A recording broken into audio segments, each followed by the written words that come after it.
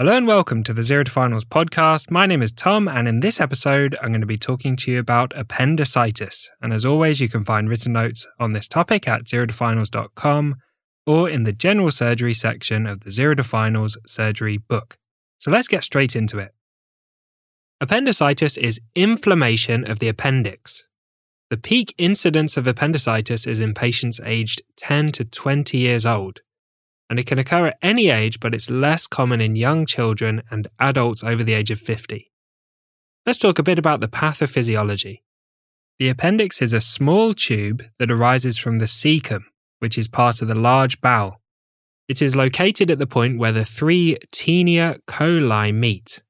The tinea coli are longitudinal muscles that run the length of the large intestine. There is a single opening to the appendix that connects it to the bowel, and this leads to a dead end in the appendix. Pathogens can get trapped due to obstruction at the point where the appendix meets the bowel. Trapping of pathogens leads to infection and inflammation. The inflammation may proceed to gangrene and rupture of the appendix. When the appendix ruptures, fecal contents and infective material are released into the peritoneal cavity, and this leads to peritonitis, which is inflammation of the peritoneal lining. Let's talk about the signs and symptoms. The key presenting feature of appendicitis is abdominal pain. This typically starts as central abdominal pain that moves down to the right iliac fossa, or RIF, within the first 24 hours, eventually becoming localized in the right iliac fossa. On palpation of the abdomen, there is tenderness at McBurney's point. And McBurney's point refers to a specific area 1/3 of the distance from the anterior superior iliac spine, or ASIS, to the umbilicus, or the belly button. Other classical features of appendicitis are loss of appetite, which we call anorexia, nausea and vomiting, a low-grade fever, Rovsing's sign, which is palpation of the left iliac fossa causing pain in the right iliac fossa, guarding on abdominal palpation, rebound tenderness in the right iliac fossa, and this is where the pain increases when you suddenly release the pressure of deep palpation, and the pain of releasing the pressure is worse than the pain of the actual pressure itself, and percussion tenderness, and this is pain and tenderness when percussing the abdomen. Rebound tenderness and percussion tenderness suggest peritonitis, which is inflammation of the peritoneal lining, potentially indicating a ruptured appendix. Let's talk about the diagnosis. Diagnosis is based on the clinical presentation and raised inflammatory markers. Performing a CT scan can be useful to confirm the diagnosis, particularly where another diagnosis is more likely. An ultrasound scan is often used in female patients to exclude ovarian and gynecological pathology. Ultrasound can also be useful in children where a CT scan is less appropriate due to the dose of radiation. Appendicitis is mostly a clinical diagnosis, meaning it's based on the signs and symptoms rather than a diagnostic test. Where the diagnosis is unclear, a period of observation can be used with repeated examinations over time to see whether the symptoms resolve or get worse. When a patient has a clinical presentation suggestive of appendicitis, but investigations are negative, the next step is to perform a diagnostic laparoscopy to visualize the appendix directly. The surgeon can proceed to appendicectomy during the same procedure if indicated. Let's talk about the key differential diagnoses of appendicitis. Firstly, ectopic pregnancy. Consider ectopic pregnancy in females of childbearing age.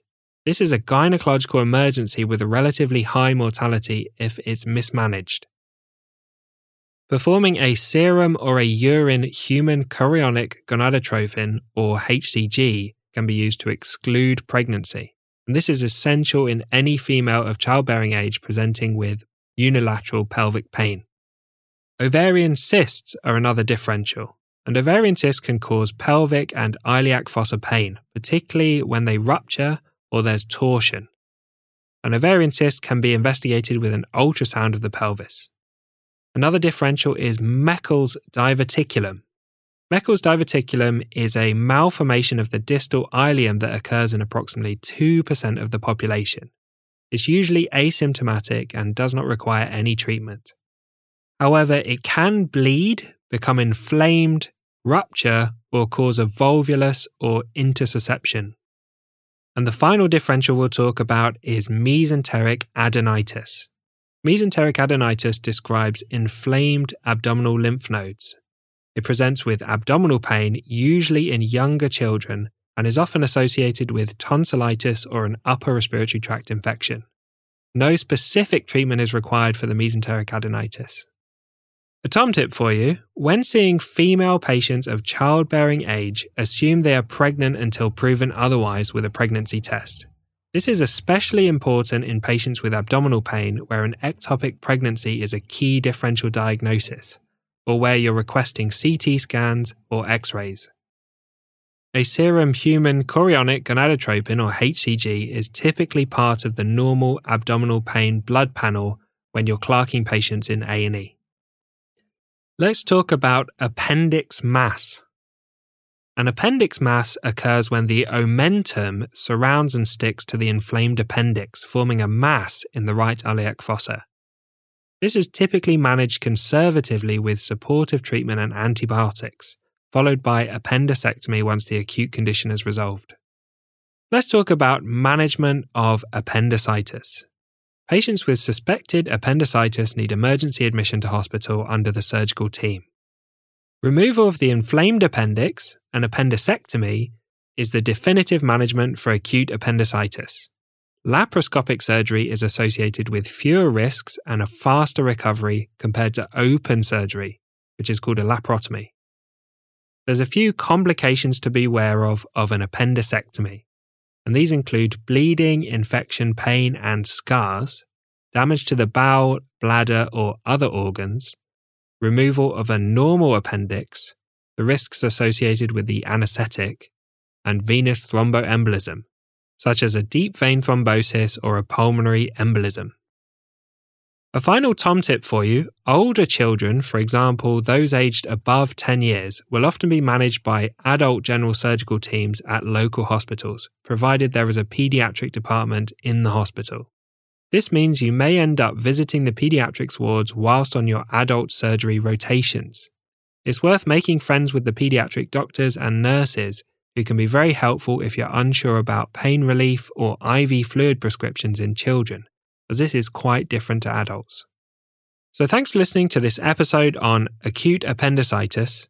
As always, a big thank you to Harry Watchman for perfectly editing the podcast, and I hope you join us for the next episode where we'll talk about bowel obstruction.